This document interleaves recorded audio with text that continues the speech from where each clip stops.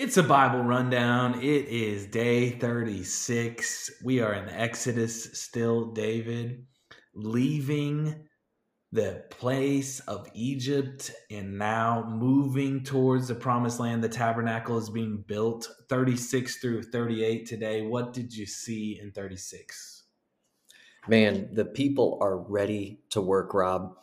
I mean, they just go at it, right? So we've heard already the Lord single out Bezalel and Aholiab, and just this whole group of construction workers, if you want to call them that, but these craftsmen, right, in whom the Lord has put the skill and intelligence needed to do the work. And he not only has given skill and intelligence to these craftsmen, but we're going to see the people step up in major ways, giving freely as their heart leads them towards contributing to the work with gold and the various materials they're going to be needed to do it. And early on in 36, I mean, Moses gets the report like, hey, listen, we have more than enough. Tell the people stop giving.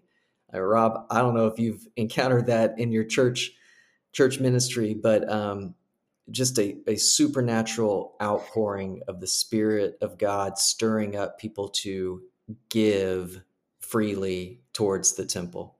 I think we'll get there, David. I really do. I think at some point we're going to say all of our giving is going to go to outside of our own ministries, because I think the Lord will bless us that much at Northwest. But I think it's interesting that every person in whose mind the Lord had put skill, everyone whose heart stirred him up to do the work, the Lord is calling these people, and he's bringing up people to do the work, and they're feeling the call of the Lord to do the work. I mean, this is the building of God's church. This is how he works, and the filling of the Spirit to do the skill and the crafts to be able to do the work of God.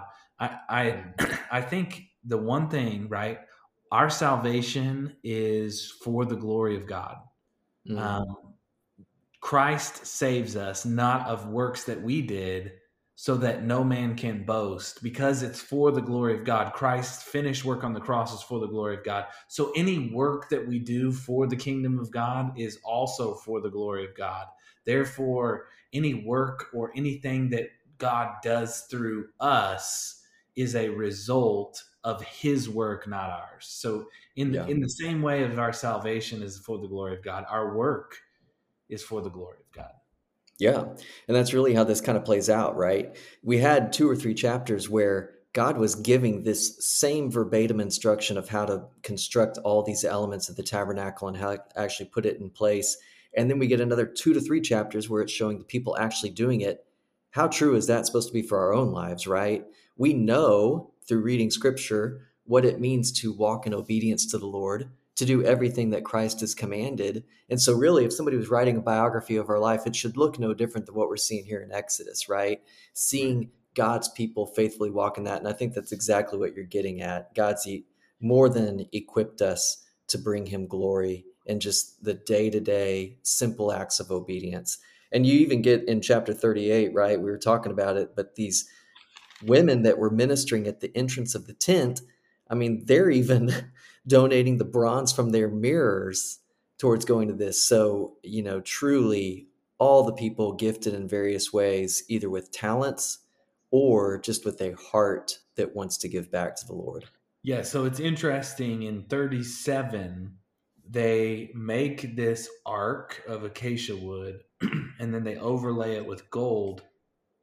But they make these poles, and they put rings on these poles on the sides of the ark to carry the ark. And this will come into play when you're talking about obedience. Later, we're going to see them not carry the ark the way that God has told them to carry it, which is on poles through rings. And what happens is they touch the ark, and Uzzah dies because he did not obey the commands of how God set things up, so that you may live, right? And so God is doing all of these things. What for? What is the purpose of all this? It's so the people can live in his presence, David.